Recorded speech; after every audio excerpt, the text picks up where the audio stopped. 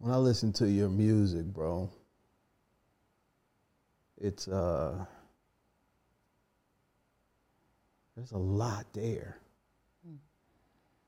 And for you to be 25 and that tapped in and that curious and that connected, when I thought about where I was gonna kick the conversation off based on like your music and your artistry, because it was like so full, I feel like you're a lot older than 25, bro. Wow. Like, is it an old soul kind of thing? Like you came here with this. You didn't pick it up while you were here. I feel like deep down into the core, yeah, there are some unexplainable things that just like it just picked up for me, for sure. And it helps that like the people I tend to listen to are more so classic. If I think about them, off rip, like one of my major inspirations was Michael Jackson, but like even like young Mike. And I remember even as a kid, like we're talking like actually post 2009, I had seen this interview where he was like, study the greats and become greater. I'm more so just like tapped into that first half of it, which is like study the greats, because it was too much for me to understand what greater could actually mean. I just want to know what was great. So I studied Michael, and then through him I understood Fred Astaire. I understood anyone related to music in any kind of way that he drew from. Jackie Wilson even, James Brown. And I started using him as a template for me to understand music. Like my earliest memories of even songwriting was because I was listening to the Thriller album, and there was this one song, Baby Be Mine, that's the one. And as it was playing, I took a notebook and a pencil at 2 a.m. on a school night and was trying to listen to the phrases and then reconfigure them into my own sentences that kind of matched with what the song was talking about. That taught me the structure of lyrics. So when I say like that, those things that like are of me, that's really where it comes from. Always being around the thing, more acquiring it than trying to learn it. And your acquisition is just natural. It's not like you're inclined to move in that direction to acquire that knowledge. Mainly, I'd say there were things that I definitely like I learned as a tool, like a lot of things in performing, a lot of things in theory, right? Because I've had the ear since I was a kid. That was like a given. My mom even tells some people sometimes of the times when she remembered I was like 4, just like singing harmony parts and stuff like that. So that was like natural for sure. But then there was this other aspect that I learned as I went into like high school. So I went to Duke Ellington School of the Arts, and then I went to like college, Los Angeles College of Music, and they gave me fundamental pieces of tools I can use. Some call it solfege, some call it the numbering system, but they're just, it's a good blend. Okay. It's a good blend. When I listen to your music, I hear like 10 different people and things. Yeah, for sure. Yeah, especially when I'm making the music, yeah. I hear church music. I hear like old school harmony, bebop. I hear like electronic, experimental. I hear soul. I hear Frank Ocean. I hear phony people. I hear beatboxing. Yeah. there's just all of this stuff that's in you, man, that you're not afraid to experiment with and get out. Like, you don't have a sound, which is probably your sound. These kind of relationships that get disturbed when we don't take the time to know what it is to sing, to know how to get close to the mic again, or to get some singing doesn't make it happen, or maybe The person you're listening to and looking at is a singer. Mm-hmm. He's a songwriter. Yeah. He is a multi-instrumentalist. Mm-hmm. He considers himself a neo-soul pop artist. Yeah. A lover of love, I would say, and spreading love. Yeah. William Carr. Man, I appreciate you being on, bro. I had you in my sights since Drew Kidd introduced us. Shout out to Drew Kidd. Yeah. And when you agreed to come on, man, it was a pleasant surprise to go through your albums, your singles, your process, just to kind of get to know more about you. And I'm excited to share that story, man, and tap in a little bit more of the world. How you been feeling? You just say you had a recent birthday, just turned 25. Yeah. When was the birthday? July 24th. Okay. Yeah. Yeah. It feels so weird. It feels weird because the idea of what I thought my life was going to be, you know, I think I became so filled with these ideas of where I want to take my life, and being so conscious of just meeting another person, how that was going to influence the trajectory of my life. And then thinking about what that's going to mean for me as an artist, things of that nature. It's just a whole bunch of thinking. 25 hits, and something about my open-mindedness expanded more than just musically. It's like, oh, you're more than just a musician. You're more than just a singer. You're a human being, which means you can be graceful and be honest with yourself and be kind to yourself and allow yourself to stay in this place of experimentation. You know, I feel 25, for instance, to make it even clearer, there for me is the idea that I'm supposed to have a high amount of a tax bracket. You know, I'm supposed to have this much income. I'm supposed to have this partner. I'm supposed to have all of this stuff. And it's so superficial, and within, I don't know about the world, but I know American culture, like, it's somehow so important to have all these things happen at once for a time that it once worked. Yeah. You know? And I don't know too much about history, but I do understand that, like, we're just not in that economic space or place. We're not in that place of spiritual growth and mindset for us to really, like, think that we ought to have all these things. And I don't think we're meant as human beings to have all these different things all at once, you know. One of the things, man, and so thank you for saying that. And it's so interesting that you bring that up, because that is something that I was going to talk about. I was born in 1976, bro. I moved out of my mom's house when I was 15. Not because I had to. It was just that was the dynamics then. Which was a lot of my generation has so much to say about your generation. Mm-hmm. And like what you guys are doing, how you're doing it, what you're not doing, what you're not capable of doing. Mm-hmm. And I don't think we fully understand, at least my generation, the types. We had pressures growing up and in the 80s and 90s and those sorts of things. But I feel like there's something different that I feel that is on you all. And a lot of it I feel relates to this pressure. And one of the analogies that I was using was Cheesecake Factory.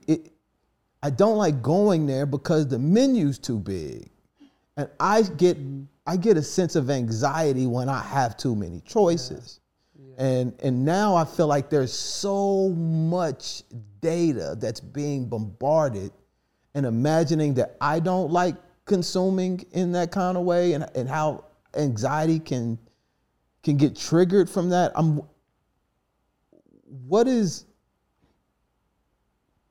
it like for a person like your age at 25 with all of this data, all of this information, and then having this gift alongside of it that you want to be true to, you want to express honestly, but you've got all of these other pressures that are real. I mean, we can say they're fabricated, but they are real. Yeah. How do you deal with that? I'd say it's hell. And I'd say that for me, I don't know. I genuinely don't know, because it's the time I live in where I'm growing up with the damn thing. You know, it's like, I feel like I only had like maybe 7 years without access to the internet. Okay. And the internet alone has made it so weird. I remember year after year, it became less likely for people to see you across the street and say hi. And I've seen that happen for me. I've seen it hit me, well, I've seen it and then I've felt it hit me on a social level, when at one point, because of the way the internet makes you think, the way social media in general just makes you think, it was like I had a moment where I used to, if someone dropped something, I'd pick it up and give it to them. But around that time period, I had seen pretty much just like a whole bunch of BS online about, you know, just doing those types of things can get you in bad situations. So it stopped me from doing that. Simple things that were a part, that I guess are still a part of me, but you know, it gets to you. I don't know. I genuinely don't know. But I will say what's helped me is choosing times reluctantly, like just so I can be on it, to center myself. One of the things that overwhelmed me, aside from menus, I didn't know we shared that. But you too? Yeah, a lot. Outlet malls, bro. It's a thing. Yeah, it's a thing. I know for me, what's helped me, matter of fact, we'll stay on that, is as soon as I walk in the Cheesecake Factory, whenever I end up going, I'll actually just like go in with what exactly I want. And sometimes even that doesn't help, because you're just there. Yeah. But, yeah. I just try. I just try. You don't have a typical sound. You don't have a typical vibe. I feel like I was listening to one of your interviews, and I can't remember exactly what the person said, but they asked you about like your genres and stuff, and you were saying that you really just want to be me. Yeah. And it's as simple as that sounds, it's really hard, man. Yeah. It's really hard, because you've got to find your voice in this sea of infinite voices. Yeah. And sometimes the voices outside of you are louder than the ones in your head, and more than likely the one in your head is a result of something that was outside of you that wasn't even your own. So then how do you sift through? And you mentioned centering yourself, and I'd be curious to know what that looks like for you, centering yourself. Oh man. So one of the things that I've learned about me is that I came into this world very, very different. And that's not out of arrogance. That's just really looking at it. Like being born as a preemie baby. Like I was born 6 months and 29 days after being. Wow. Yeah. When I came out of the womb, I was 2 pounds. My dad could hold me in like one hand. So that alone, a part of my process of living and breathing as a human being meant that like I experience things and feel things generally different than what they'll say, like normal, typical people, normal, you know. And what that's meant for me is like trying to relate to people while being authentically myself. I've noticed in my youth had hurt people. And then sometimes it would hurt me. There are times in my youth where people would make jokes. I genuinely did not get it. I didn't get the joke.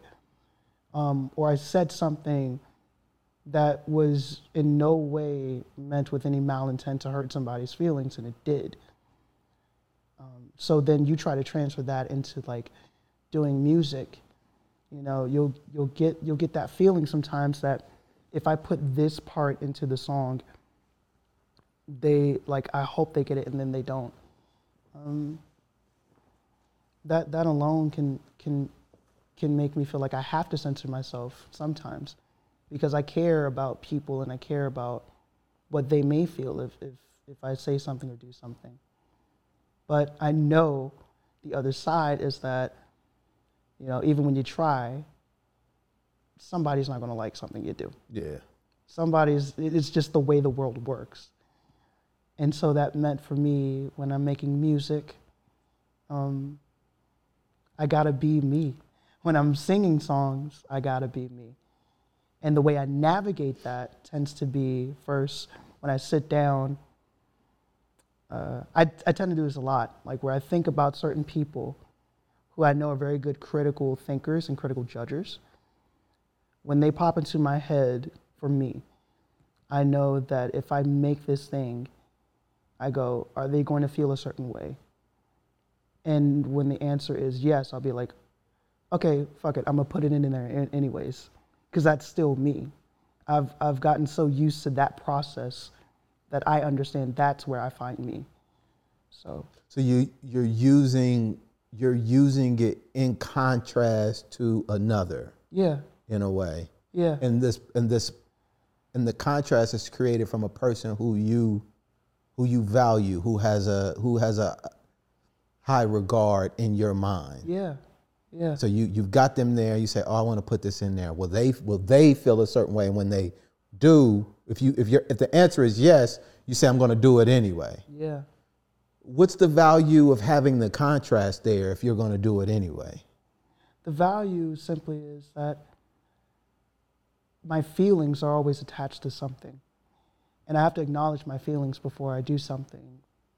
Rather teeter more so to the cerebral side or the artistic side. Okay. So I guess it really just is the fact that I can't shake that person off, or that idea of the person or people, or that mental model. Okay. Are you in your head a lot? So much. Yeah, a lot. What are you typically in your, what does the loudest voice say in your head? I guess if I really had to think about it, it's, do they get it? Or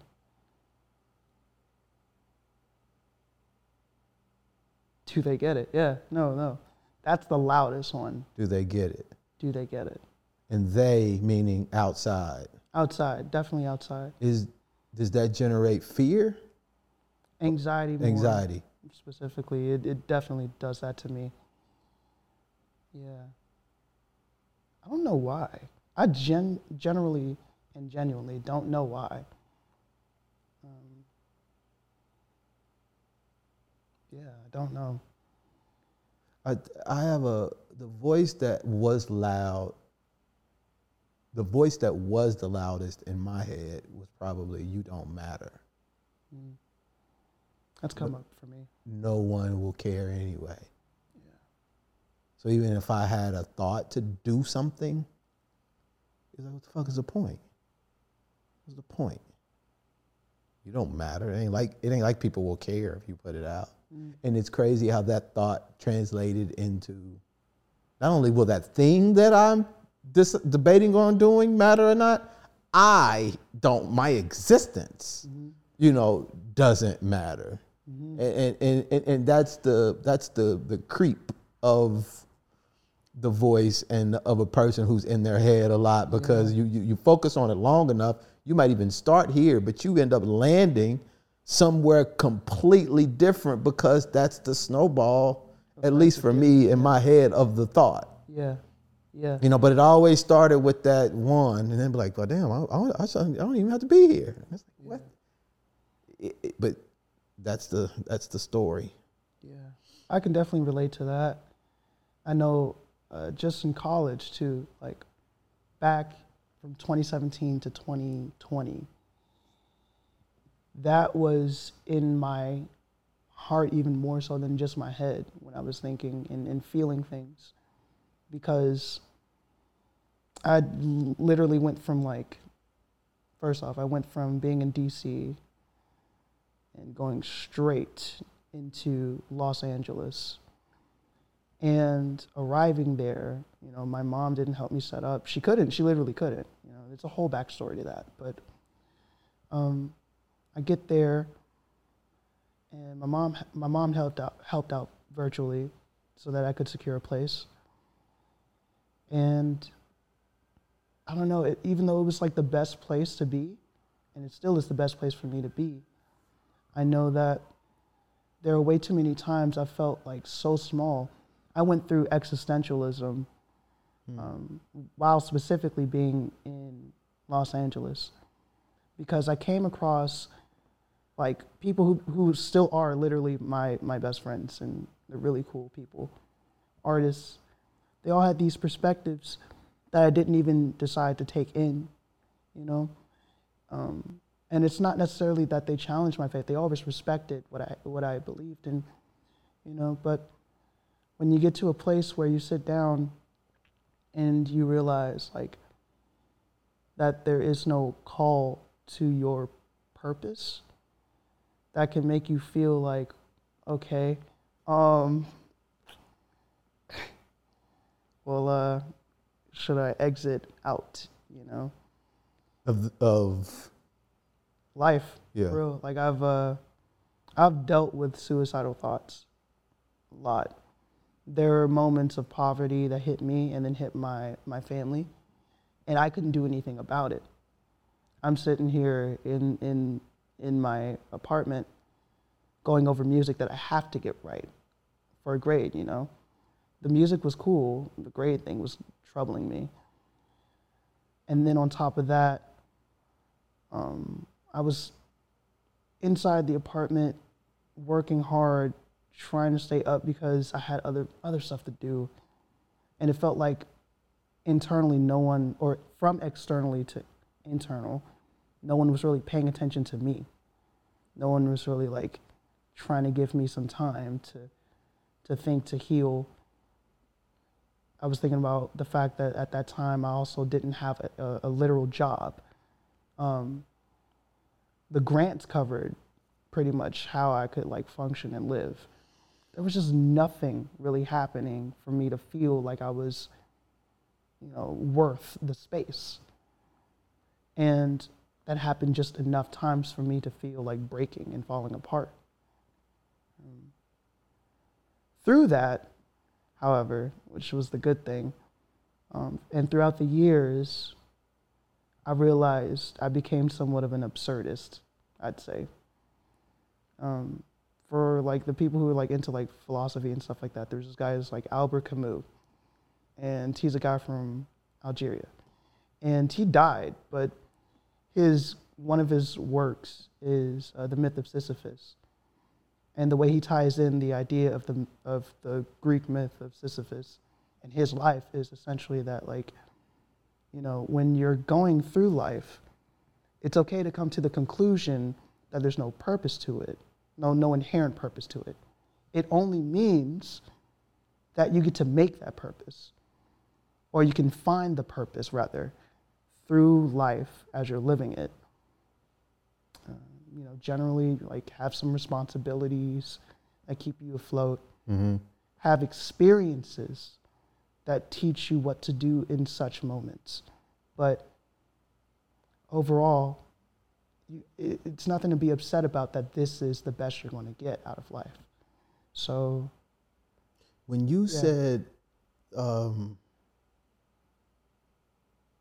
There was no call to your purpose. Mm-hmm. That landed, bro. Yeah. Yeah, because in that time, it was like I gave up on God specifically in the Christian faith at that time. I'd given up on it because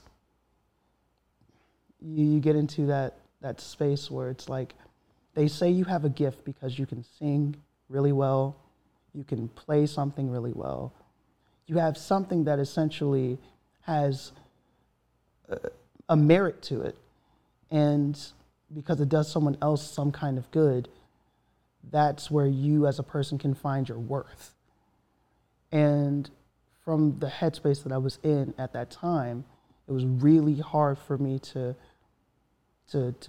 still be in alignment with that kind of truth after certain things hit, because what we do today that's really considered like talented, which is true, is not something that really mattered much to us until there were certain frameworks that were put in place. Mm-hmm.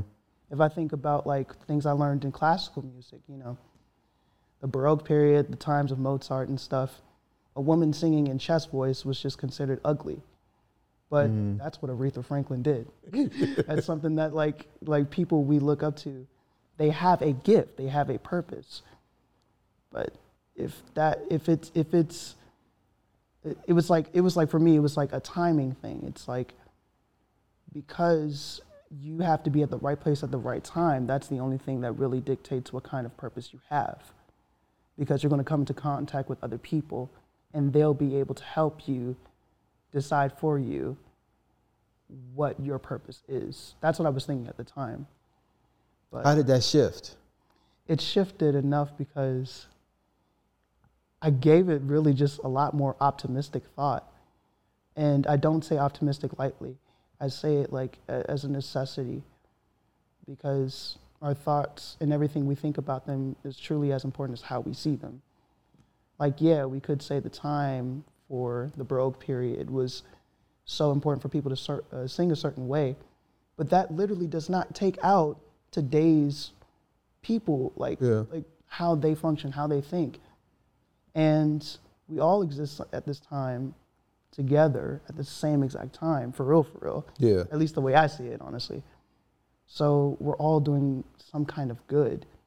And just the fact that purpose it comes down to how you think about things. I just thought it was like, it's time for me to literally see it as a good thing. Were you raised in the church? Mainly. More so like in our own home with the church. My dad is like hands down my favorite person when it comes to like spirituality and being about finding God within yourself. Because like he's straight up Christian. Like he lives and breathes it. And he used to be a Muslim. Okay. But he converted. But the thing about my dad is, it was like, I don't know if he even really meant it, like for it to work out this way.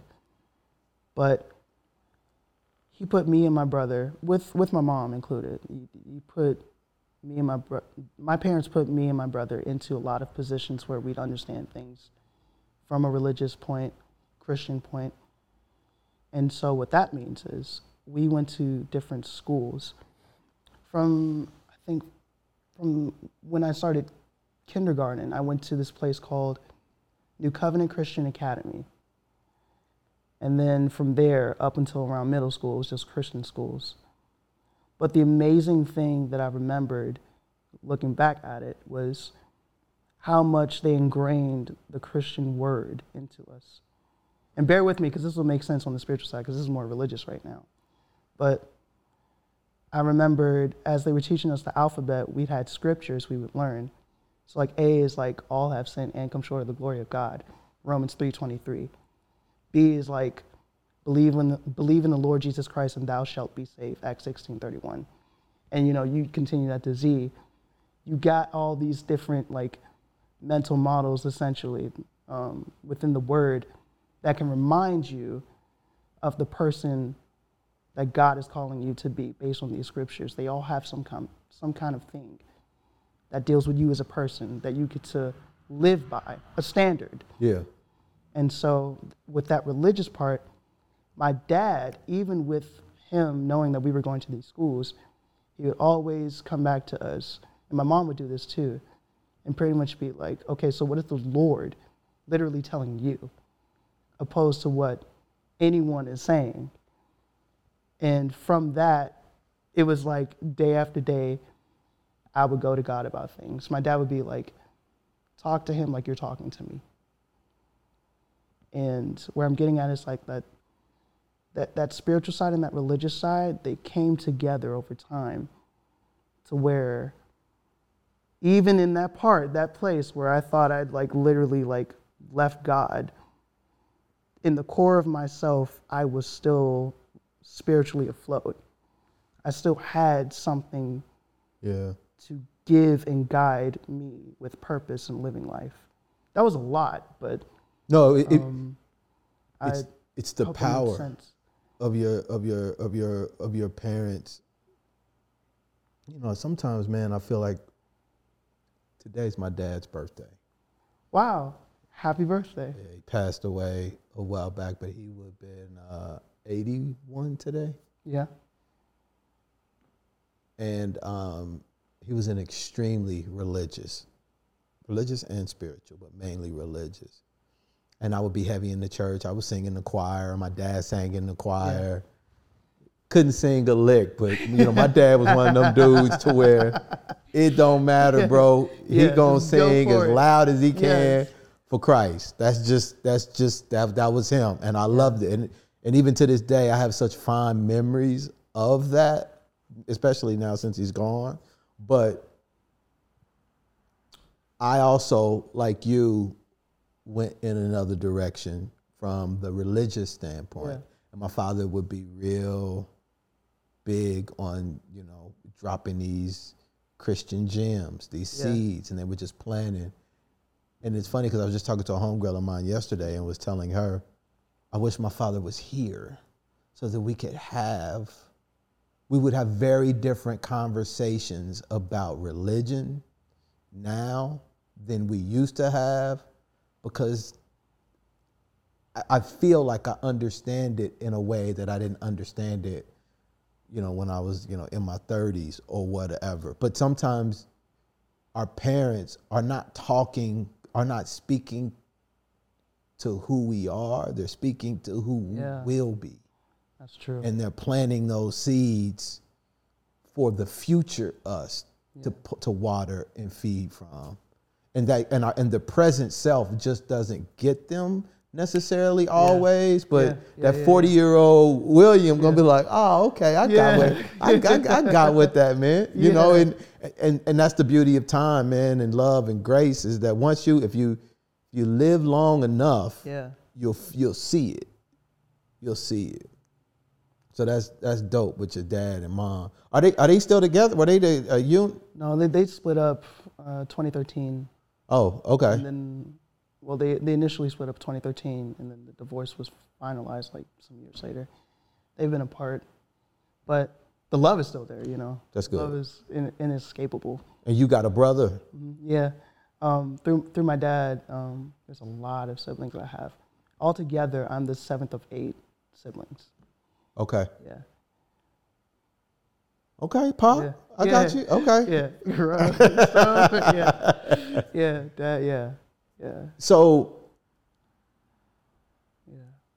the voices, the pressure. Yeah. Will they get it? Mm-hmm.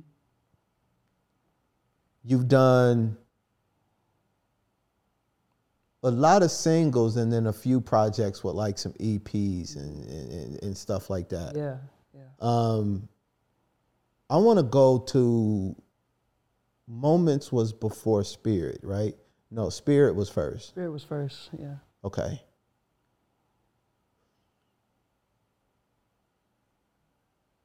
The album cover. Mm-hmm. Where'd the album cover come from?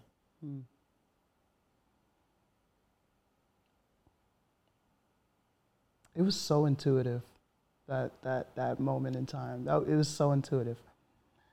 I have in my mind's eye, my mind's ears, this multi multifaceted artistic expression of just music alone. So as I was feeling out the album for what it was going to be, the images came to me, and I knew how to get it, which was interesting for me, because I just started relating to like how to like edit stuff, you know, on iMovie and stuff like that. And what came to me was the image of like brightness and brightness like these lights for real, but having this figure that looks a bit ambiguous, but has this like this divinity about it, because that's how I perceive everyone's spirit to actually be within everyone. That it's going to be this thing that we can never truly 100% articulate with words, music, all of that. But you'll see it through the light that shines in everyone. I truly believe everyone has a light to them. So off of that concept, what that became was me drawing out this figure on a sketch pad and pairing that image, blending it with my own tapestry that I had at the crib, and then doing a little bit of editing so that that same concept I had in my head, I could then just have it. And it was like one of those, like, you know how people have first takes with songs? That was like the first take with the image, coming up with that. That's how the image came about.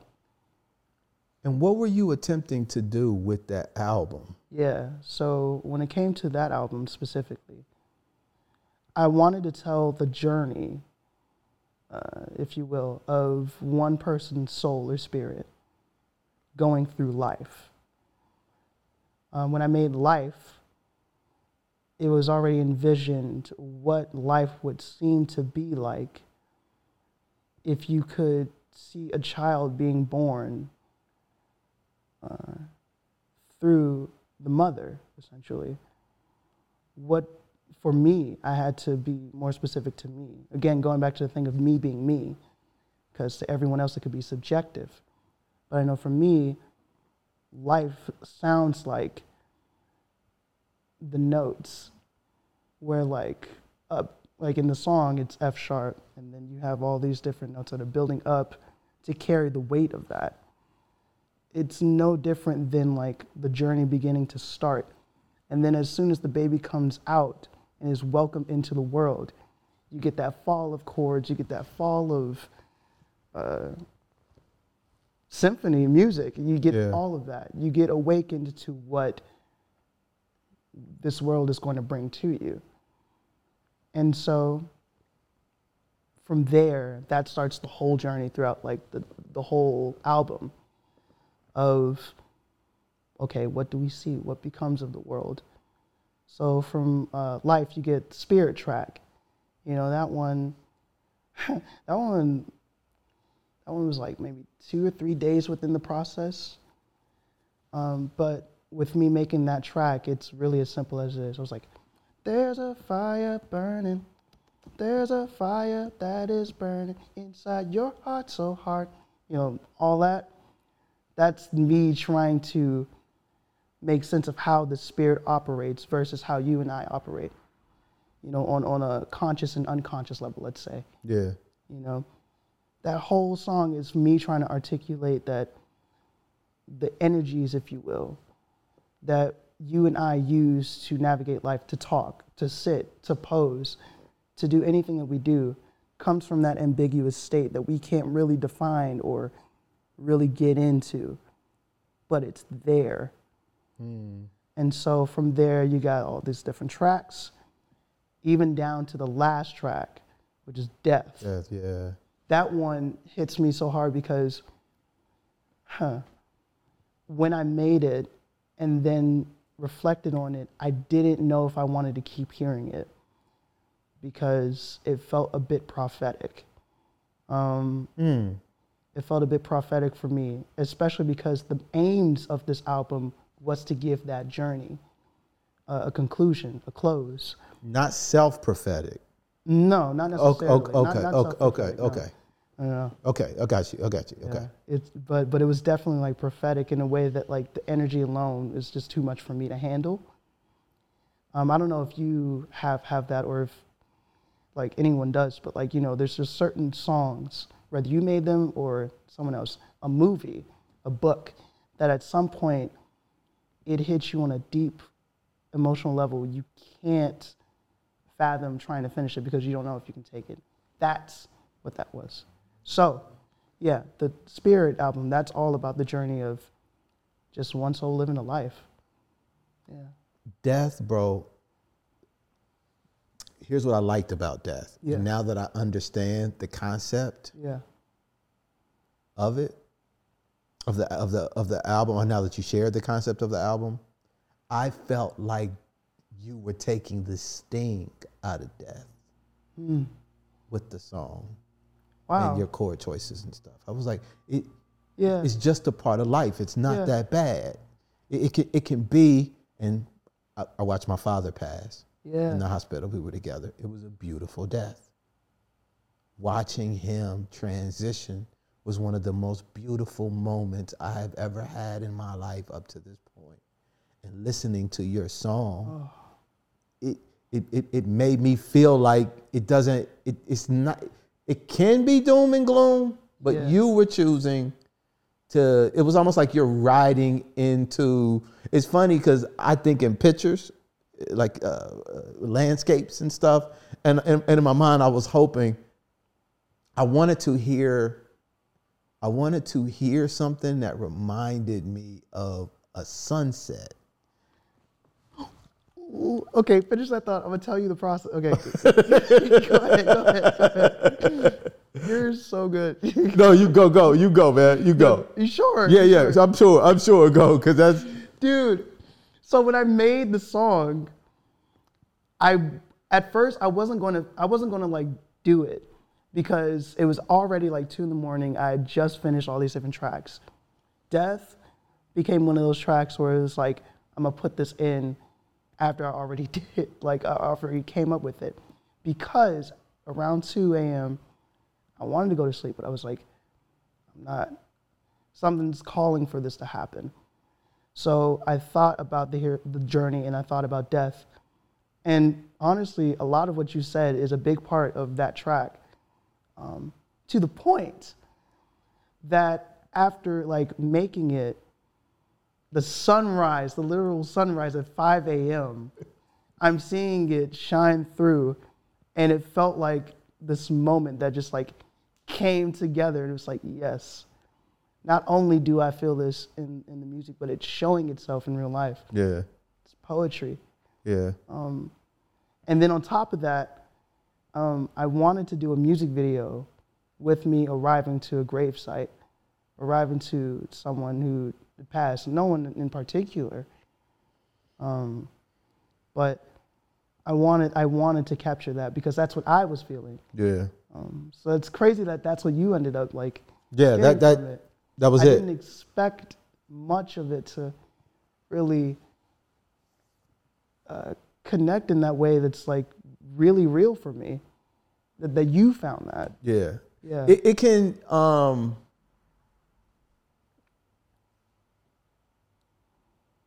it's how I know I'm feeling something. Yeah.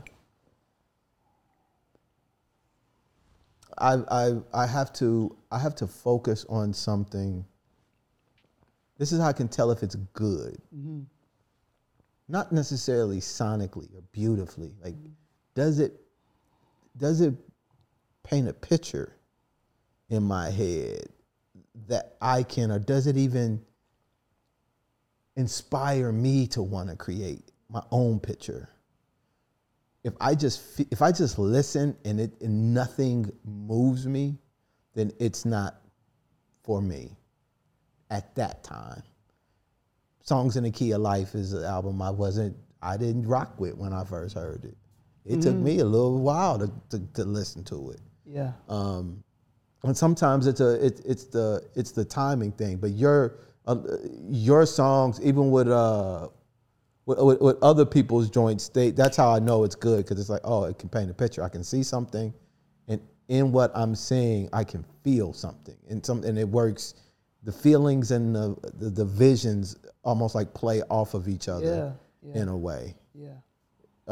Some people who I work with or do music and stuff with, the words are colors for them, or the sounds are colors. Mm-hmm.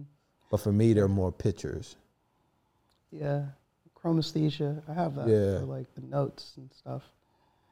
Where like off rip, I don't know why, but it's in there. Where like B flat has a certain sound that A doesn't have, and all these different notes, they have different colors to them, like literal colors to them. So you were doing singles before that? Yeah. I think so. Yeah, I was, because Free, which ended up on the album, was just going to be a single. Free is dope too. Thank you. Which we were talking about before. Yeah. Like, listen, dude, you got joints. And listening to you now, I appreciate you coming on, dude, because it helps. It's adding context around what it is that I'm saying and what it is that I'm feeling in your work and what you do. I see. Well, thank you. You were doing a lot of singles. Were you at the time before you did the album, or the full albums or the EPs? Were you like formulating your process for how to put a project together, learning how to do that? It's very, very little. I would say 10% was probably that. I think most of it was just getting the chops in to understand how to take something I was already doing and do it for the sake of other people listening to it. Yeah. Which I didn't, like, even with me doing it, I still wanted to be, true to myself, of course, but like, when I made these singles, I was playing around at the time with how good I could get my mixing ear, engineering ear even, good at like articulating what people would be able to hear and process and be like, oh, it at least feels good. Because at the time, what was it, 2018 or 2019? There was this person I got in contact with, and their response to my tracks was that it was going to take me a long time before I was going to be able to like just self-produce, because they thought like the quality of things weren't there. So I started just like taking from that notion. I was like, okay, how can I do better? Even like sonically, like how can I actually do better? What can I do? And then the answer became, I have to mimic other great people, or other producers that are doing certain things. So that meant like Charlie Puth, right? I listen to his music and I listen to his songs. There's a warmth to his quality, the sonics of it.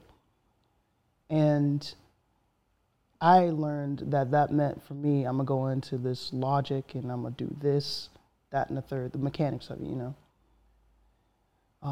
And that was just me talking about mixing and mastering. Also learning how to do that on purpose so that I could also train my ear when to do it, like when I actually want to do it. Mm-hmm. Similar to like a good person who's like really good at singing, but they'll play around with their voice or something like that. So yeah, I'd say a lot of it was really just trying to get it in. Because you can hear that, yeah, in the singles versus like the sonics. Definitely, it's improved with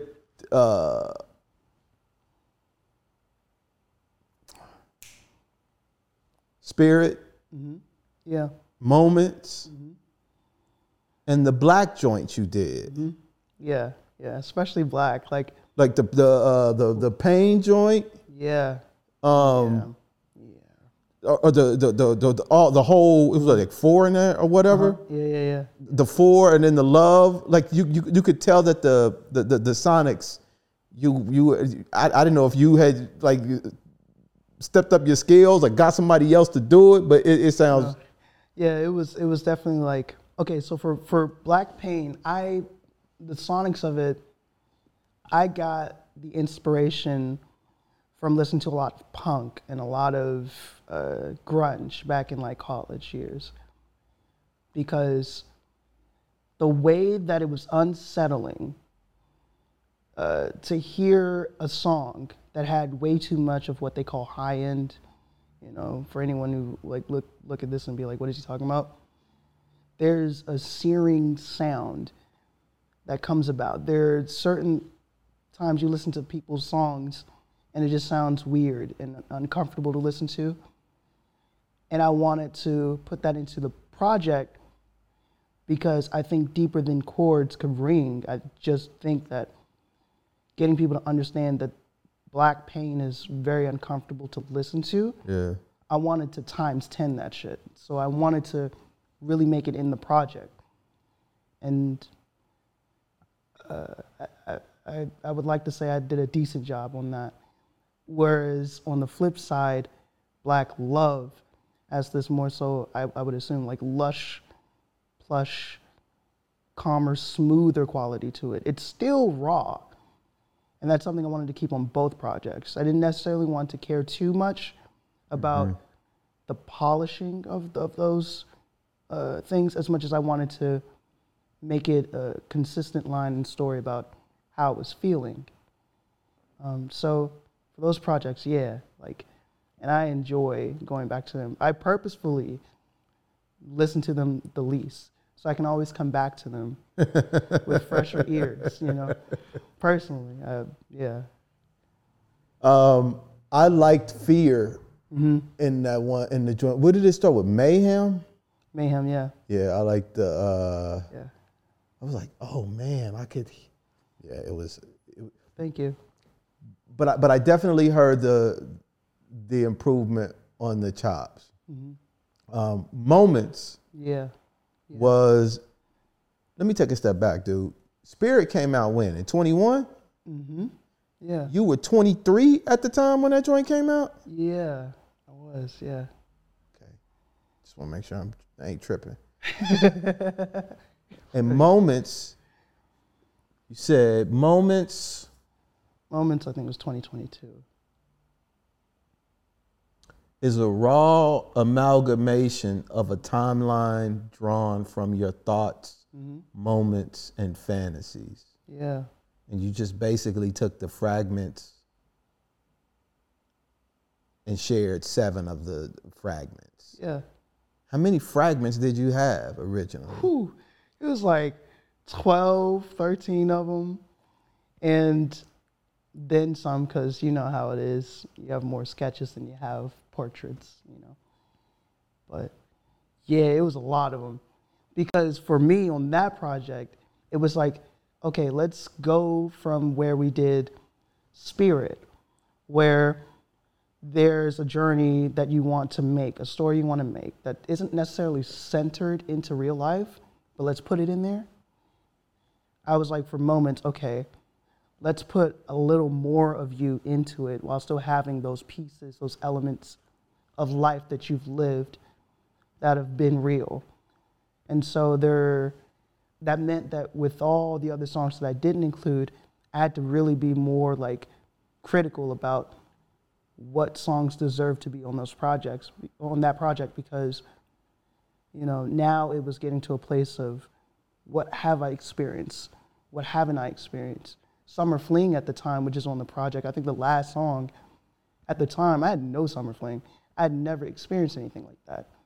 But I knew where to draw from because at this time I've had experiences with my friends.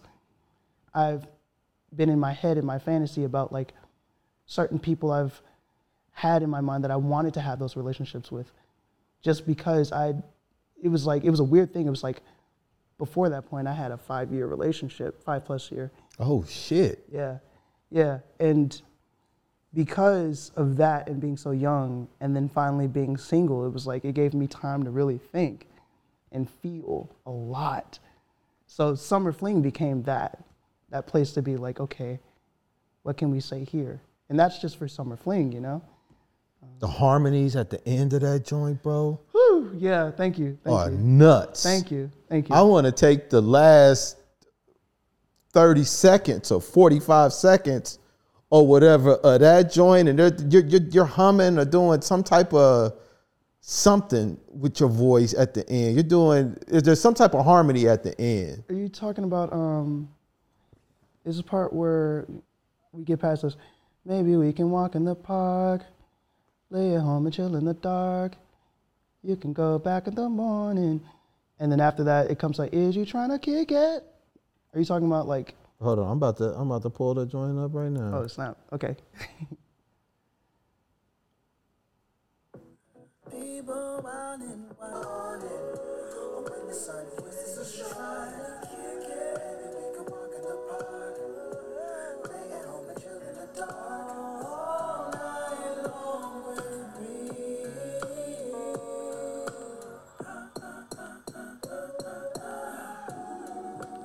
This here right here.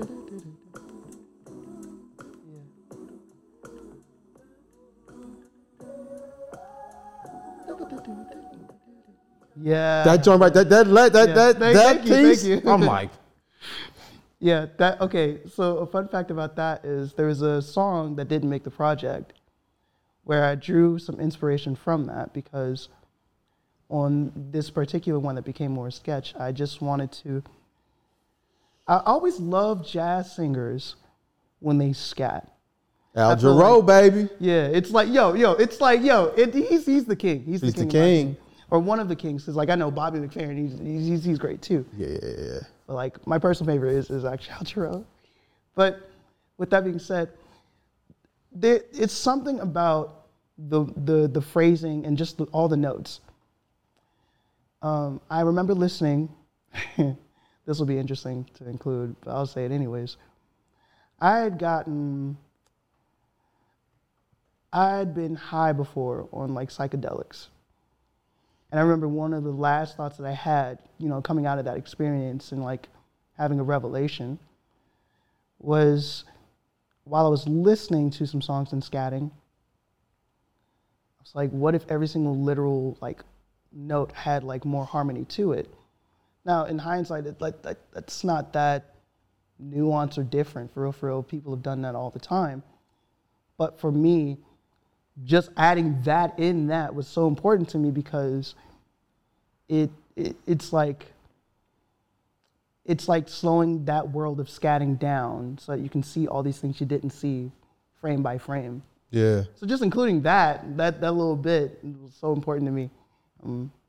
So psilocybin is a song on Moments. Yeah. Is that the psychedelic experience you were talking about? Yeah. That was one of what was that? Was that the second track or the third track? Can't remember now, but it's on the project. Yeah. Yeah. When I took shrooms specifically, I was out in Los Angeles at the time. I did this gig out there. I was there for 3 days, and on the last day, that's when I took it. And after the trip, and after feeling all the feelings I was feeling on that day, towards the end of that day and making it back, that's literally when, yeah. You felt, and that was your first time? Was that your only time? Oh no, I took it like a couple more times after that. Okay. Yeah. How, does it help with being in your head all the time, or does it help you understand what's going on up there? Oh my God, it liberated me in a lot of ways. Like it truly did, because I don't know I don't know why it works the way it does. I don't know how the creator just decided to like come up with this concoction that was like really good for human beings, but it worked. Because at the time I was working at Express, and I hated working at Express. Nothing personal, I swear to God.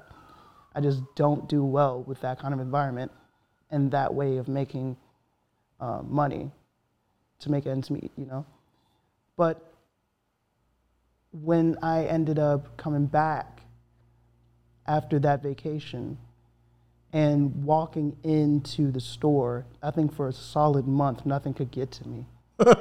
Nothing literally got to me. I was like told I was going to have only 2 days out of the week that I was going to be like working. So I was like, all right, that's what we're doing. Nothing really bothered me in the same way that it did when I was consistently coming in contact with my demons. It was like, instead of fighting them, I could actually sit down and have coffee with them. Yeah. So, yeah, I would say. Yes, Isn't that crazy, bro? Yeah. To think that the way that you fight is, the way that you win fights is by not fighting. Yeah. Especially with the ones I'm a psychedelic person. I'm ayahuasca. Yeah. I'm more on the ayahuasca side, but I have done mushrooms several times. I've had large dose breakthroughs or whatever, but I don't really do it much anymore. But you learn that a lot of what you're experiencing is like you're contributing to perpetuating it.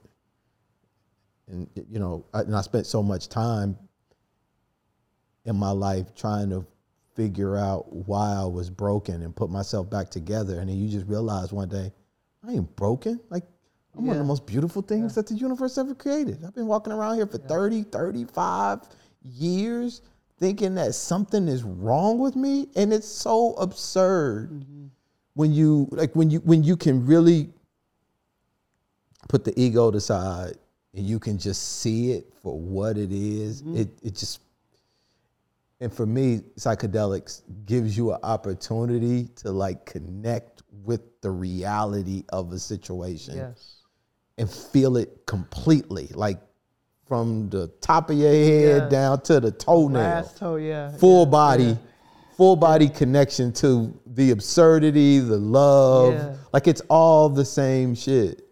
And it's hard to explain that to somebody who hasn't had an experience like it, because it transcends words, language, But I understand. I'm always sensitive to people who have psychedelic experiences. How do you feel you coping with who you are and how you showing up in the world and the music that you're making and whether or not people get it and stuff like that? Are you managing that in a way that still allows you to get to the song or to get to the next idea in a way that where you feel like you're loving towards yourself? It's an ongoing battle, at least for me. I feel like the only way I've really managed is to keep fighting it in a good way. You know what I mean? Like, going back to the whole thing of like days where like I'll sit instead of fighting with my demons. It's like I've recently watched myself with the help of a therapist and just talking to family, being able to walk in or walk out to places, talk to random people, get that as get that as just a regular thing to do, even though I really don't want to do it. Like, I'm very expressive, and when you get to know me, you'll understand that like I can be very expressive. I can have these extroverted like moments, but internally I truly do feel introverted. But I know that part of me has done good and has done bad the more I've teetered to that side. So I know one of the things in life I want to be able to do is one day be able to be good at public speaking. I want to be like really good at, cracking jokes on a whim. Like if I really want to make the place seem neutral in its energy level. Yeah. I hate walking into bad energy. I really do. I do. But I want to be able to do certain things like that. I want to be a father one day. And I've looked up to it the older that I've gotten. But I know one of the things I got to do, simply put, is be responsible, be accountable, and really have confidence in myself. And I can't do that if I choose not to even talk to someone to get an understanding that you're on this earth with other people. Mm-hmm. If I can't even do the simplest things such as that, then I've got a long way to go. And I'd rather see it in a good way as a journey for me to be able to be like, I'm here in the interview. I'm here I'm getting to know people. I'm listening to people. You know, these are, that's me. It's, I think we talked about this before. I don't know if we got this on camera, but it's trying. That's my coping strategy. It's trying and having these goals, lifelong goals that make it meaningful, that I use. Are you hard on yourself? A lot. As soon as you said that, I got back to a memory where I completely messed up. Like in my mind, I really messed up. Apparently, when I think back to it, it wasn't that bad. But this I can't remember what it was, so I'll just be general about it. I was in a class with my teacher, Aaron Bentledge, and we were doing something, and I was pretty much just not prepared. It was just not working. And Aaron wanting to instill with me, like, just, you know, being the ability to be responsible, she asked me how did I think that I did. And I told her, you could honestly give me a 50, I feel like I failed. And I remember her whole face just changing me, like, you're so hard on yourself. Like, when I think back to it, I think there's so many times I don't even notice, essentially, is what I'm getting at, that, like, I probably didn't even mess up that bad, but I've totally went into myself and be like, idiot. And you think afterwards, why am I saying this to myself? What are we getting at? You're just having a moment. Are you a loner? Yeah. I love my friends. I do. But I'd rather be alone a lot of times. Okay.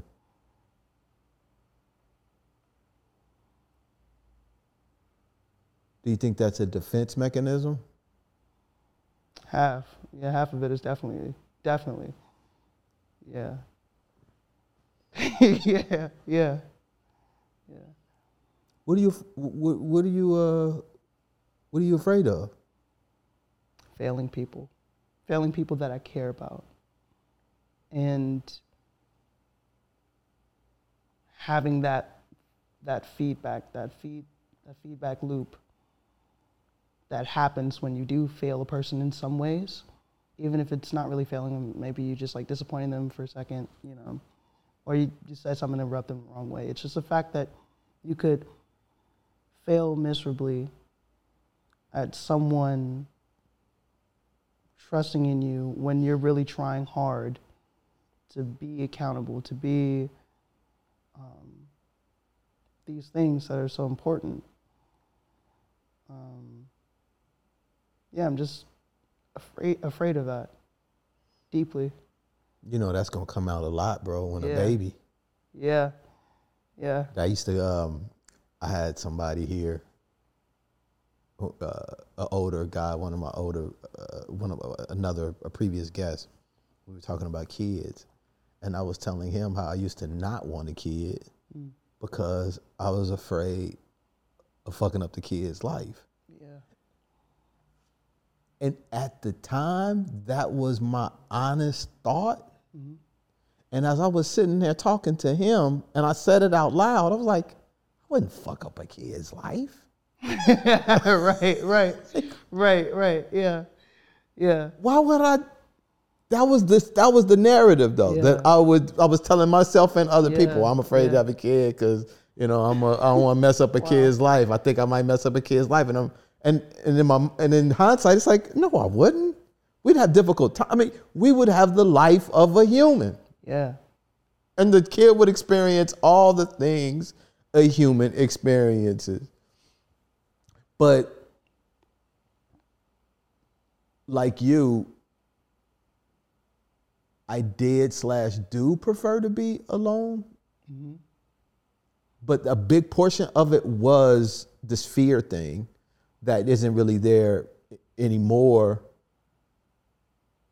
because I do feel like I have value, like purpose in those people's lives. Mm-hmm. It doesn't, you have to equate to perfection necessarily, but that's where the grace and all of that comes in. Because like, I don't even know a perfect person. And every time somebody slips up in my life, it's never really as big as they think it is. And I've forgiven them long before they've forgiven themselves. Yeah. But that seems to always be the hardest part, you know, for somebody to forgive themselves and to accept themselves. Because that is a big part of like this life, man. Because will they get it?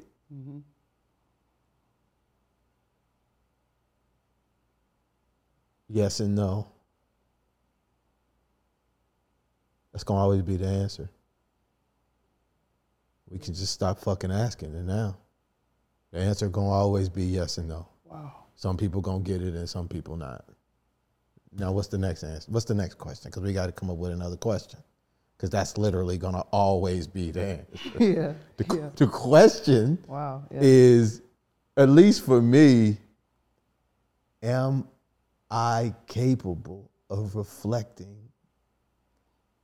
what's on the inside? Do I have enough skills, tools, resources, connections to take what I have in here and bring it out? Yeah. That's the only fucking question. And then I have to figure out the answer is no, the answer is yes, then move with that understanding, work to acquire what you can, improvise without it, and then just move to the next thing. But even if I execute it flawlessly, somebody gonna get it and somebody ain't gonna get it. Yeah.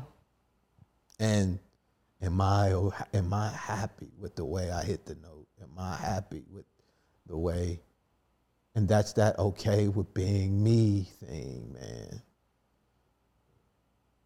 That's what I felt you were saying in that. Even when you were referencing Whitney Houston and Michael Jackson and being able, like the presence.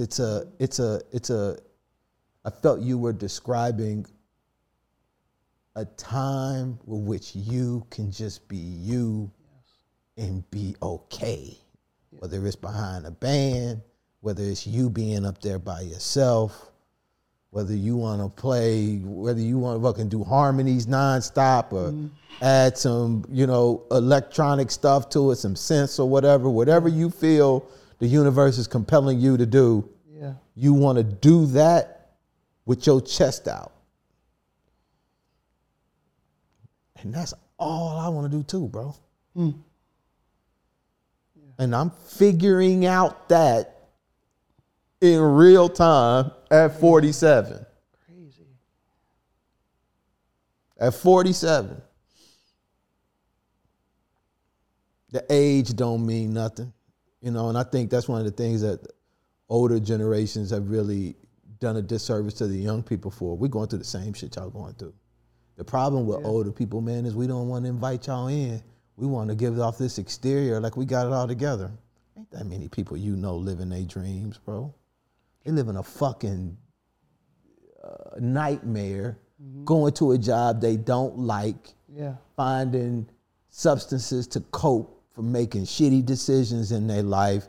And every once in a while, they can smile in the face and then give somebody some inspiration. And then they judge somebody else for maybe struggling a little more financially, but they're living their dream. They're following a path that's unique to them. Everybody can't say that. More people can say they working at a shitty job and have no plans to get out of it. More people can say that than can say, "Oh, I'm actually following my dream. I'm actually putting myself out there to see if I can bet on me and win." We don't see that often. And I think we and from my generation, especially, man, when you come in with the love shit, we got to be more supportive of that. We got to be more.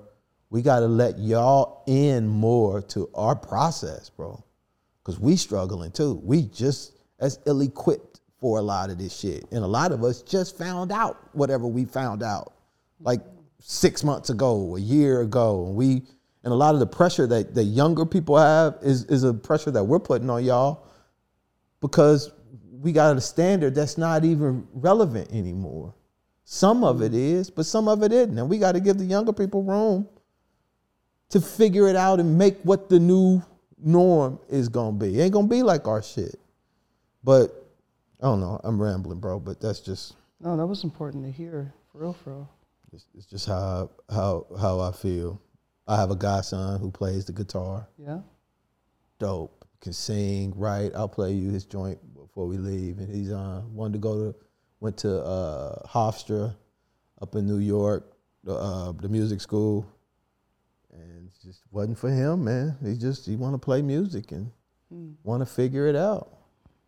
Not taking the traditional path. But he didn't get a lot of support. But not when he wanted to do it. Because the easy route is the college route. Not the easy route. The route that a lot of people push is the college route. Yeah. Yeah. But, you know. How you feeling? I feel good. Really, really good. I feel like I'm getting a lot of knowledge out of this. And to go back to what you were saying about like the older generations, like what is it that you found in this time for like people my age, you know, that like you do connect with, that you feel the older people are missing out on? Like what do you think we're getting right? What I think y'all getting right? Yeah. And maybe not even just like right, like just like, if it's not the college route, right? You know,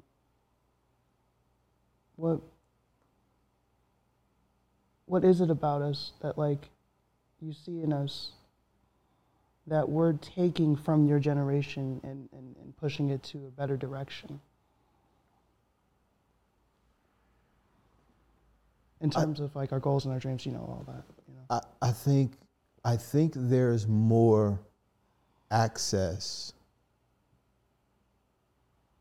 to creating. I think society makes the path to making certain things easier and more appealing. Yeah, yeah. But there's a lot of routes that y'all can take. You guys are a lot more vocal. You guys are a lot more willing to call out bullshit. Yeah, we both do that. Some of it's wrong.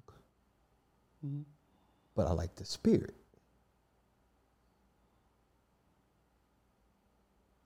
I have a lot of knowledge, but not a lot of wisdom. Wisdom is something that requires a little bit more time, a little bit more experience, and more practice at implementing the knowledge in ways that are more constructive and that just takes time, bro. You know, but I do think that y'all are doing a lot right, and it's important for us to encourage you all to be more open to taking advantage of more things that are at your disposal. You don't have to put a little in front of your name if you want to be a rapper. Yeah. You don't have to rap about bitches and hoes if you want to be a rapper. You can do harmonies. You can do whatever it is that you want to do. Like the access, the direct to consumer market is there. I just want y'all to choose more things. That's the only, like it's the Cheesecake Factory analogy. Yeah. But I just want y'all to just order off a different page in the book. Yeah. Like everybody's getting meat. I want somebody to get can somebody order some salmon or some lobster or something? Everybody's ordering the same, the majority of the people. Yeah. Yeah. But that's what I would think. Yeah, that's what I would say y'all getting right. That's what I would say y'all getting right. And wrong, because I think it was like a combination. Yeah. Of both. I don't think we would do it any differently. Mm-hmm. If we were born when y'all were born, I think we would probably do the same thing y'all doing. Right. Because the same tools that are available to y'all are available to us. Yeah. You know, I'm just so much more rigid in my ways, man. I'm struggling with fucking gender pronouns and trans and what is a man and masculinity and all of that. I thought I knew.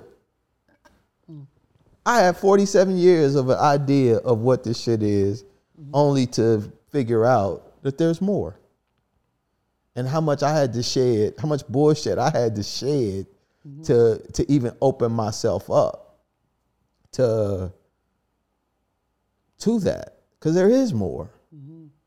You know, y'all a lot more open to receiving new information, but just because it's new information doesn't mean it's the right information. And that's what I mean when I say like wisdom and parroting and things that choosing or like being going, like the way I see it is like being critical enough to think for yourself while being open-minded to receive the virtues of the world, I guess. Yeah. Y'all not as done as we are. We're a lot more done in our baking period. I've always wondered, like when I was younger, I wondered it more, but it was about why does it seem that when people get a certain age, there's a need to just like keep that level of openness like there and not try to like push forward. Because I'd seen that, like, you know, you go to church, at least like the ones I've gone to, and we used to hop from different churches, like people do bar crawls. It was interesting. But being in a place, let's say like church, you'll get a lot of generations in one place.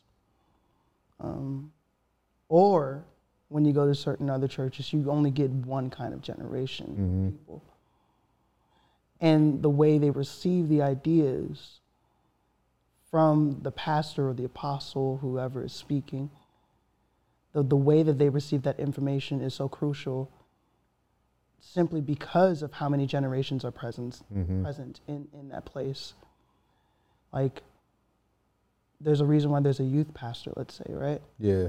As opposed to like, you know, the ongoing pastor who's already there and established. And where I'm getting at is that it's like it's going to be something that we're all going to experience. That in time, our generation are going to have things as progressive as we are. We're going to be the next generation that are going to be like, yeah, but let's not change this. Let's have this be the standard point and let this only be the standard. And I think I came to that revelation when I realized that like that it's just something that happens with age and human beings. We're kind of wired to at some point be that way. But the way I see it, I think it goes back to something you were pretty much articulating, that the older and the new generation, we kind of need each other. We keep each other leveled. Yeah. You know, in the government, you know, like there's like 3 different types of like classes of like senators. Like they don't just have like one person get elected and then like that's it. Yeah. 2 years later, they'll have someone else be president. And it's almost like, I'm not saying that this is exactly what it is, but it seems like it's like a check and balance system within the check and balance system, where there are things and protocols that like keep the young and the old balancing things, or the open-minded and the conservative-minded, you know, balanced. And we've got to have proximity to each other. It's like if you How is that? It's probably different for you, man, because like it's so interesting because artists, I feel, have a different relationship with age and people, and we still have our silos or whatever, but you know, it's not uncommon for you to see a 25-year-old hanging out with a 45-year-old. That's not uncommon in the music business because somebody's doing something or can do something better, and the level of collaboration is different. But once you have that multi-generational proximity to older and younger, you can pass the knowledge down, and sometimes you're doing that through a common interest. Sometimes it's sports. You know, for us, it's music. You know, because that's what gets two people in a room who normally wouldn't be in that same room, and then through the objective of trying to do this song, you just land in some other stuff because you're trying to hit a vibe, and then you share information. And then you expand, and that's how it is. We've got to take that, I feel, as a culture and replicate it just across, and just how the generations even interact with one another. Oh man, that's really good. It's really because good. you know, that's just how it goes. What's going on the lady front? Sorry? Like on the lady front. Oh, like relationships and stuff. Yeah, my bad. I should have said relationship. No, you're good. I swear. These days, if I'm interacting with anyone, it's like friends. Okay. And at most, it would be benefits, but looking for genuine friendship is most important to me. And I think had you had even said this earlier in the year, there would have been a totally different answer. What would your answer been in January if I asked? Oh man, relationship. I can't do all this. No, I need someone. I need someone. Because like at the top of January, that's the mindset I was still having, because prior to that period of time, the last kind of relationship I was in was like a real relationship. The 5-year joint, right? Yeah, 5 years and some months. That was my introduction to like infatuation and love in that way. And I guess it was going to happen to a lot of people because we're young in our youth. Wherever we start, you know, you're gonna get all that. But one person, experiencing a time with them around January, and then having that happen just a couple more times, you start to realize, you know, the space that you're in, the mindset that the people around that age are in, we can't hold on, or I can't hold on specifically to that idea that if I'm walking into a relationship, it has to be a relationship, and it has to be the end goal. Yeah. For me. It does. Okay. Yeah. It's Is it hard to set your intentions nowadays dating? For me, no. The more, and I think a part of it is, off rip, I try to be as honest as possible, because I'm in a space and a mindset where it just feels uncomfortable trying to hide certain things from people, especially when it becomes, you know, let's have a relationship, or like, let's be friends, benefits, all that stuff. It can be tumultuous if you don't like come in with honesty. So off rip, it's like an honesty thing for me. Is it respected in the interaction? Because I give you the reason I'm asking, because I got female friends in their 40s.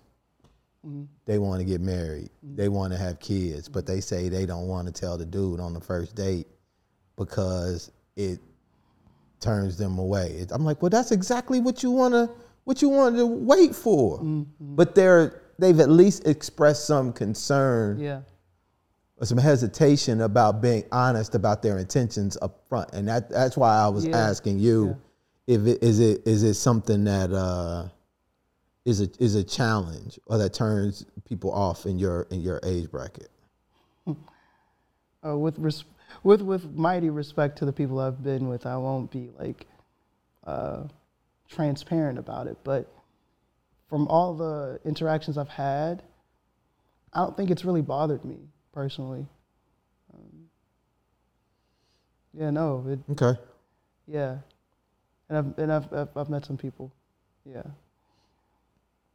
What I asked you about the younger generation.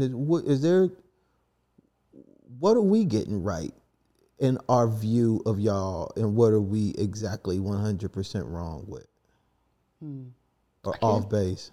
I can't say if it's anything like 100% like wrong or anything, or rather even 100% right. I feel like for me, the way I see it, that you guys get really well is truly organizing, at least to some degree. Even the messiest of the older generations, there needs to be a reason why they do something. Because they've gotten tired of bullshitting in their youth, essentially. Or that from the time they've been born, they were raised to be that way. Either way, I look back, let's say, at my teachers at school. And I look back at all the times that they wanted me to get my solfege down even though I had perfect pitch. I think about all the times that they had ever told me that learning to write music specifically this way was so important.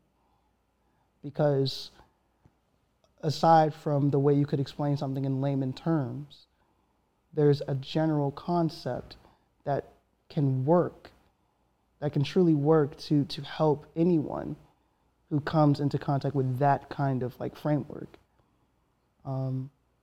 And you realize to some degree you can't escape it.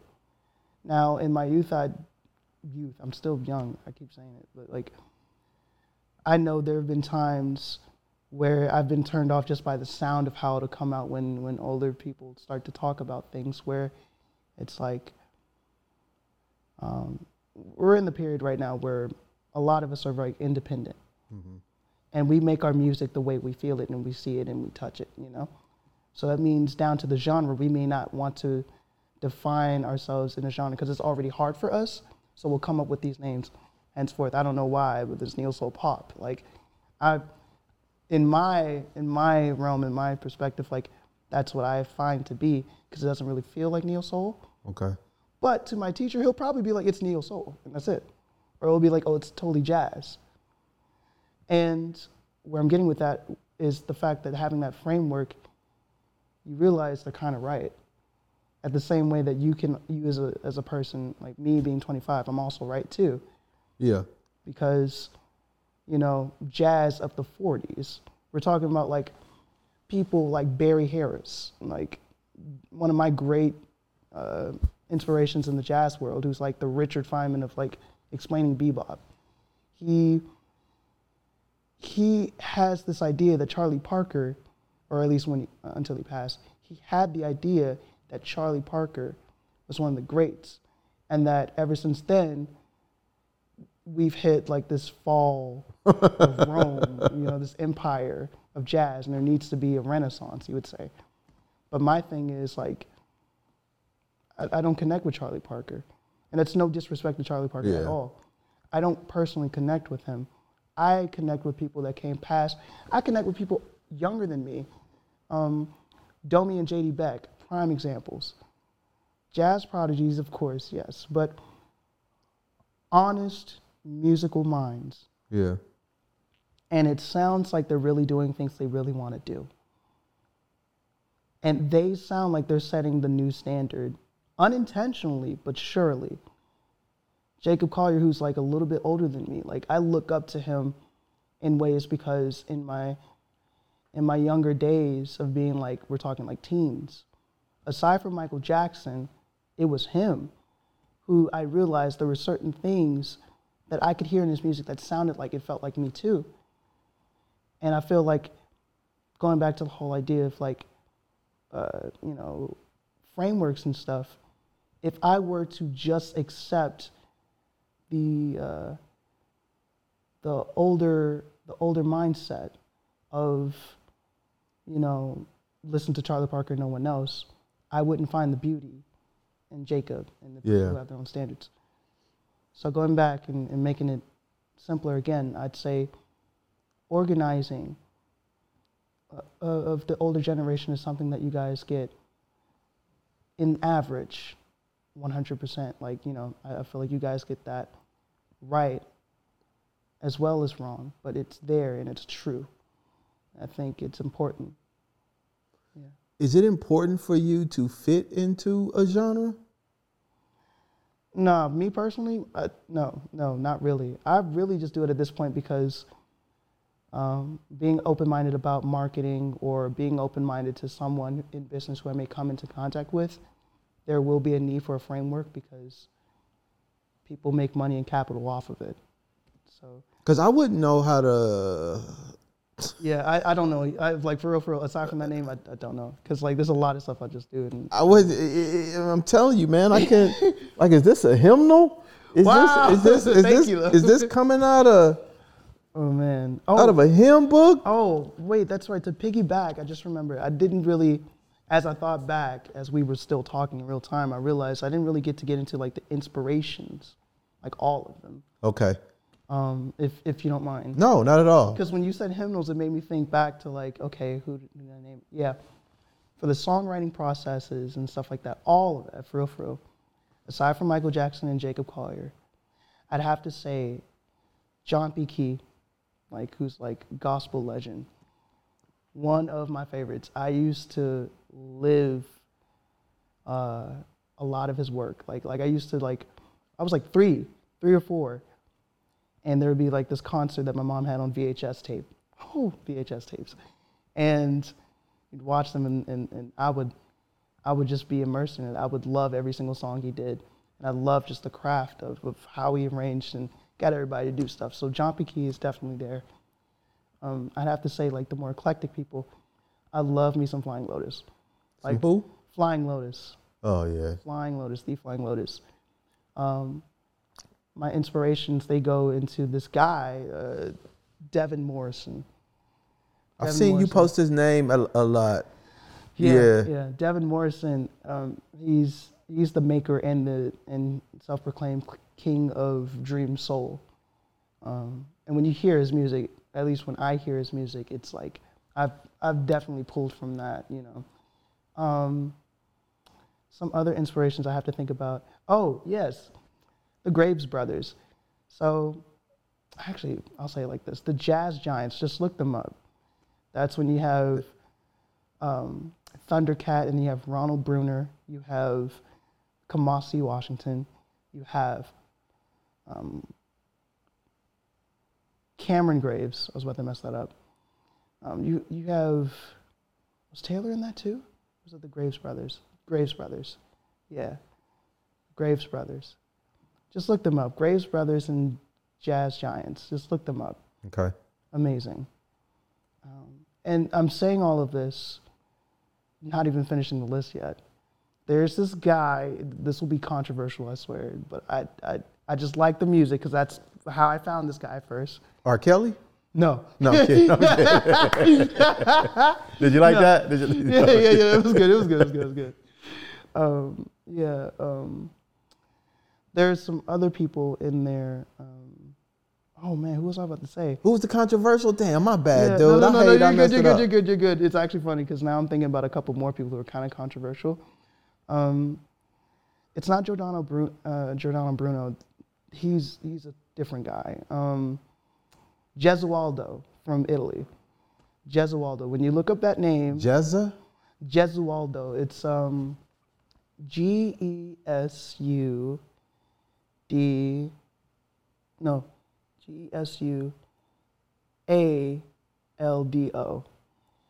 Yeah, Gesualdo.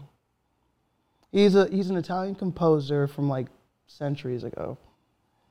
But the thing about him is in his arrangements, long before it was like a thing for jazz musicians to do chromaticism, he pretty much was exploring with that.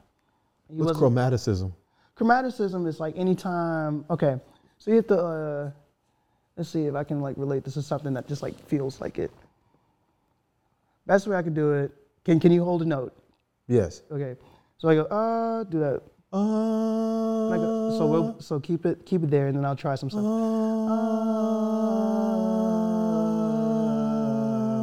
That's chromaticism, where you sing something like that, you keep it steady, but then I, underneath you, do some things that sound like steps, like stairs, and you're walking down them. Okay. That's one of the ways you can describe it. It doesn't get it all together, but that's one of the ways you can think about it. Chromaticism. It's that motion that you're hearing.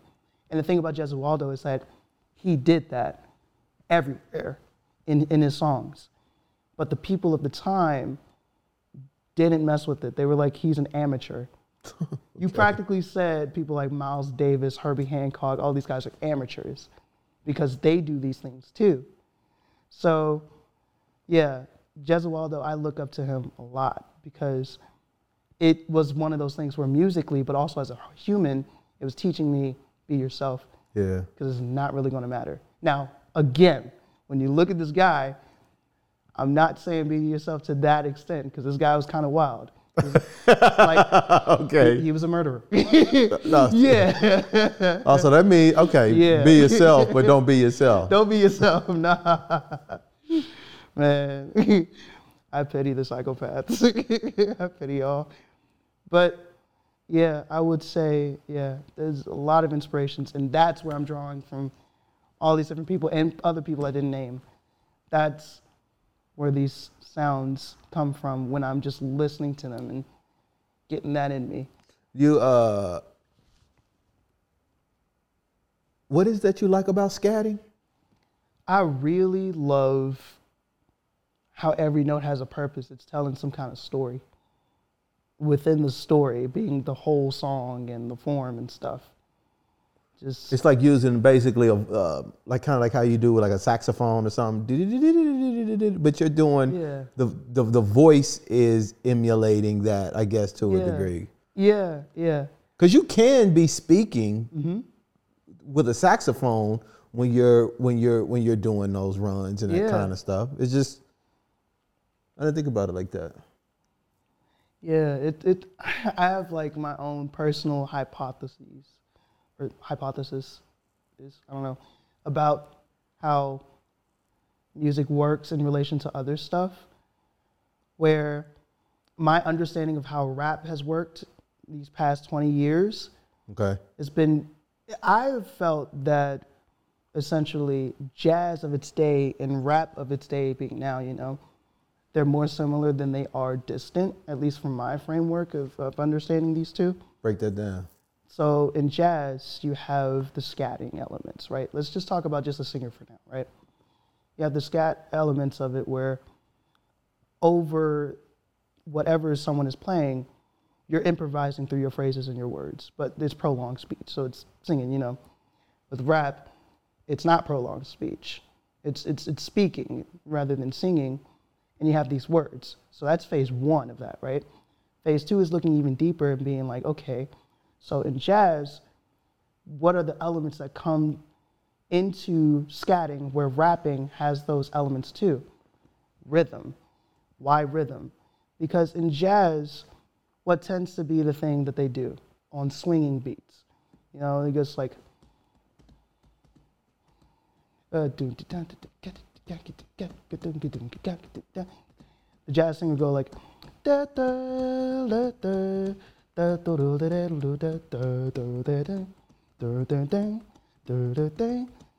Right? And then you try to put that into something with rapping, it's like if they get on the beat, remember I said, right? The rapper will literally rap, but make sure that the rhythms are over top of the beat in the same way that it can be written as if you were singing, but now you're speaking. So it's like 1, 2, 3, 4, mic check 1, 2, 3, 4, and they'll literally rap and rhyme. I'm not good at rhyming like that on the spot, but I think you get that, and that's phase two. Phase three and all the other ones that I could ever think of is like, it's taking those principles, those small principles, and just having fun with them. Now you're changing the rhythmic motif that you set up, where like you can go da da da da da da da da, and then rappers will do the same thing with their flows because that's what flowing is. Yeah. So it's like, for me, listening and seeing it in that way, that's the way I could make rap make sense in that way. And we keep doing it. Now we've hit like where jazz had a bebop phase. It's almost like a trap dynasty kind of thing happening in rap. Is that where? So like Kendrick's latest album. Mm-hmm. There's so many motions in some of the songs that almost take me back to some of like the jazz motions when they would like transition and start one way and then move into like something a little bit darker or whatever. And it's funny you mentioned that because I'm thinking about noticing that in some of the rap projects. Kendrick's name just came to mind because it's something that I noticed that he does. And it's funny, I felt it in some of your songs. I felt it in Nature Boy. Oh man. Yeah, so even because what the song is, yeah,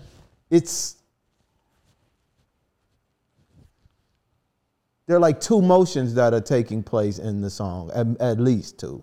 Yeah. With what you did in the beginning with like the harmonies, and then there's something else that comes in and you completely switch it up when the rap comes in. And it's all relevant, but there's this common thread that you weave from beginning to end, regardless of how the motions or the phrasing within the song itself changes. Yeah. That's what I feel like you're talking about. Yeah. Okay. A bit of it, like with song structure and things of that nature. Yeah, there is always going to be the consistent line, but that seems to bleed in how I try to think about like genres a lot. If that's what you were getting at. I want more of that. More of the hip hop. Yeah. With hip hop in the same way. I wanna go on a sonic journey. I'm in the same way that jazz invites you to think differently. Hip hop has the potential to do that too, because of the fundamentals that are similar to one another. Yeah. But we're not expanding the sonic palette wide enough in hip hop to give the creative room for MCs or even producers to do it. At least that's how I feel. No, I get it though. I get it, because like even though I don't even necessarily know all the ins and outs of how it works with the music industry in that way for rap, it feels like gatekeeping for sure. Yeah. It feels like, there should be more people under, like the same people that are doing, like Kendrick, right? Kendrick does his own thing. He's always got his own lane. Tyler, the creator, is doing his own thing. He's doing his own thing. Like, and it's working. They're both working. And they're very different. Very, very different.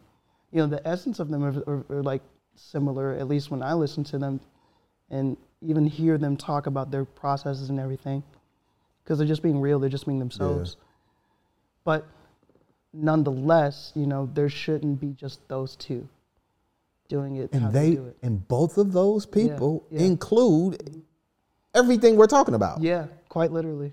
Yeah. Quite literally. Yeah. Those, and they are the ones that stick out the most. Even what was I getting ready to say?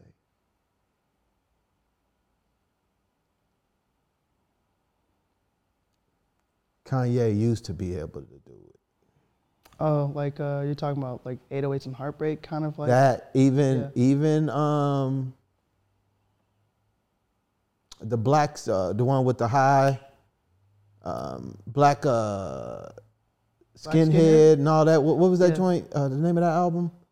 That one. Wasn't that Yeezus? Yeezus. Yeah. Expanding the sonic palette. Yeah. It's very jarring. Yeah. Kind of like when you were describing Black Fear or Black Pain. It those sounds and those pitches are designed to make you uncomfortable. Feel that, yeah. You're supposed to feel it. It's deliberate. Yeah.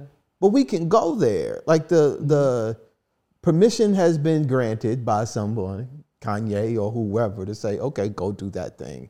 I've given you access to this palette. Now, because he's the guy, now we can go, you do Black Pain, you can go and draw from some of the elements of it, but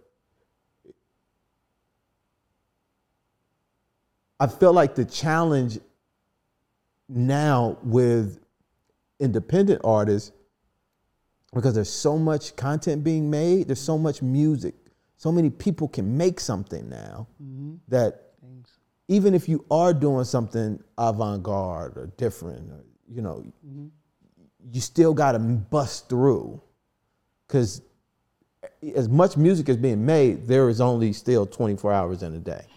So we're only going to be able to do so much and listen to so much.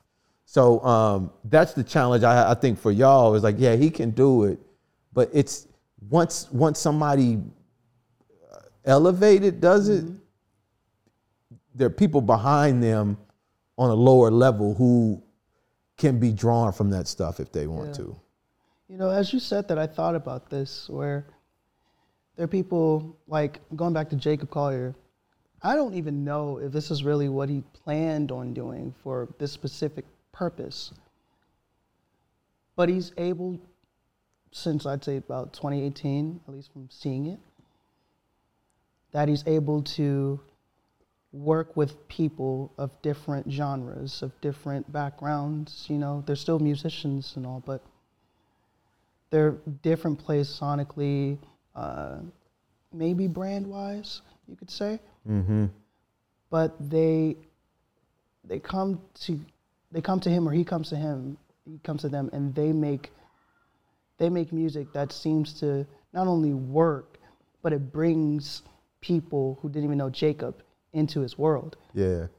And I find that to be very beautiful. I think there again, going on to like the people who had set the standards and stuff, I think because he's doing that, there's only going to be wiggle room for maybe 2 other people to be able to do that ever again, because he's already like in the middle of him going trajectory wise up. This is already making it better. And what I've noticed, or I'd rather say read, is that at some point when trajectory happens for innovation purposes, you know, a couple people do it, and then the hype and the ride of it just goes down. So it's like, I think that also ties into how hard it is for people to cut away from the noise. Yeah. But then on the other side, I think, I'm getting trapped in this loop, but I'm okay with it. I think that's what Jacob is inherently doing for him and what he stands for. He's cutting away from the noise. There's low-hanging fruits that he could have like bought into, which would tie into him being a producer, him being just an arranger, him being just an instrumental teacher.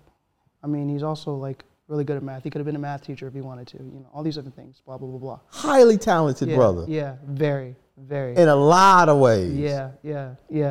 It's insane. But there again, in his own way, he's cutting from the noise. I feel like that's the best thing that I could see myself one day accomplishing to do. To cut away from the noise at the right time, at the right moment. Like cutting a ribbon. Like I think that's the best thing anyone could really do. It's so,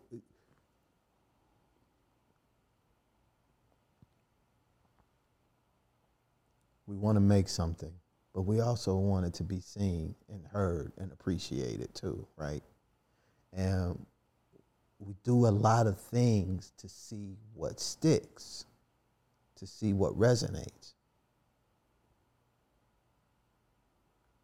If you catch a wave, the average person would say, let me just try to keep doing what I was doing. Mm-hmm.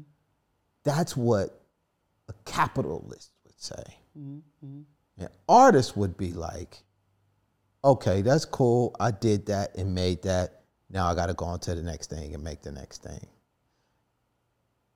And the practice of letting go to that degree, to even use your phrase, cutting away, there's a lot of balancing the ego that's associated with that. Yeah. And a lot of faith, bro. Because if you do an album, it's like even with Miles Davis, everybody wanted Kinda Blue. He like, I did that joint. I was there. I made it. I moved on. Why are you doing Bitches Brew? This don't sound right. This is on some other shit. I don't like how, but he just gotta make. He just gotta make. And that cutting away, I think we will, the people we will admire the most and inspire the most will be those, I feel, who know how to do that well, because they're staying true to the mission. And it's just to make whatever is in you be the vessel that the universe has called you to be, and everything else will work out. It's when you start twisting the dial and making adjustments, will they get it to where it's just like it starts to we're aligning with something outside of ourselves, basically. Yeah. And I think that's where a lot of the anxiety comes in. There's more anxiety, I feel, that comes along with that than it is just fucking doing it and then getting better at that. I see, yeah. Over and over and over again. That's true.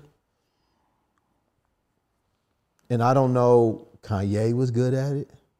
I'm a Kanye fan, bro. I think he's one of the most genius motherfuckers to have ever lived. That's just how I feel. I don't like that. Don't mean we can be best friends. Like objectively, like and hang out. I think it's true. He's definitely up there. He's same with Tyler, the Creator, bro. Yeah. Like he's that dude to me. So, but they're different. I feel like what they do is true. Yeah. I feel like what you do is true, and all that means is I don't even know you, bro. But I feel like that's you. Yeah. I just want you to get more comfortable being you, because that's gonna help me be more comfortable with me being me. Like I need more. The world needs more people being comfortable being them. Yeah. And it's weird because it's easier to be something else. Yeah. Oh, but it hurts more too. It hurts more, but it's easier. Yeah. You know, to make your music with your earrings, bro, with your smile, with the song topics. That's not easy. It's not. But I'm glad you do it, bro. No shit. Thank you. And if there's anything that I can do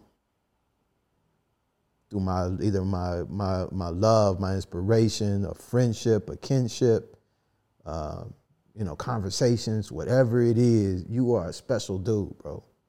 And Thank you. And I'm glad, to whatever degree you've been able to sustain and to make space for you and your voice and your sound. I appreciate that. It's needed in the world. Now, refine that shit, get better, more comfortable at it. Yeah. I don't even know if what I'm saying is right, bro, but it's just what I feel when I listen to your music and when I see you talk. So I thank you. You're a beautiful cat, dog. Thank you. I mean that. You came out with an album in 2021. Came out with an album in 2022. Yeah. The Storm came out in 2023. Yeah. A single, a couple months back. Yeah. Are you working? Is that gonna be a part of a full album that's coming out? What? You sent me some other stuff, Yeah. and thank you. I obviously I ain't gonna play none of that because I don't know what that is or where it's going. What you working on now? Oh, more music. I think for a while it's going to be singles, but the plan that I have to put in motion is to just do more music videos. I think in the same way that I cared so much for the albums, I think there's just so much that's still left to be articulated in the music that can be paired with videos. So Storm will have its own thing. This new song I'm working on, which has an artist named Rin, sorry. She's going to be on one of the ones that I've literally been working on the past 2-3 days. Okay. It's called, no, I won't say it now. I'll wait. Is there a reason why you working on singles as opposed to an album? You don't feel inspired? Mainly, it's just, it's like the trajectory or like the angle in which like I'm sitting in right now. It's like less album, more singles. Okay. Just feels that way, yeah. Who's the woman who was on Reggie? Oh my God, Reggie, the wonderful artist. They so we go back from like college years. We go back. Reggie's had my back, and I've had Reggie's back for a minute. And when they came to me, it was during the 2020 period, so this was COVID, yeah. Pretty much we hit each other up, asked what we were doing, and we were like, yo, about this song that we tried to work on when we were both in Los Angeles, what are we doing? When I tell you, that is one song I'm glad it was on the album. What was the name of it again with a C? Challenge? Changes. Okay. Yeah. Changes. Yeah. Oh, man. I like that. Wonderful. Her voice. Can I find her music somewhere? So, yeah. So check it out on Spotify. What is it, like Regii or something? Yeah. I loved her voice, man. It complimented That's one song I have to say that I didn't necessarily just write by myself. Like, that was literally Reggie too. Like, brilliant. Freaking brilliant, I must say. All right, so Storm and just singles. Go check out Storm. That's a new one. I like that one too, but the other ones were just all in mine. Yeah, thank you.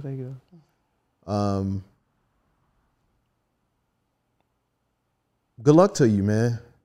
Thank you. I have no doubt that more people are gonna know about you, man. And I'm glad.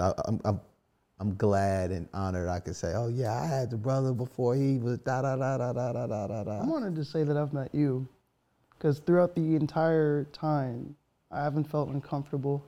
I felt like you wanted to get to know me as a person, and I truly cherish that, because I don't, at least like in public places, anything dealing with business, even like negotiating, I don't get those vibes so easily.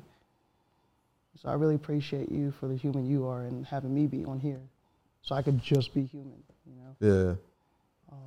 And I appreciate the advice to let go, but really let go, and to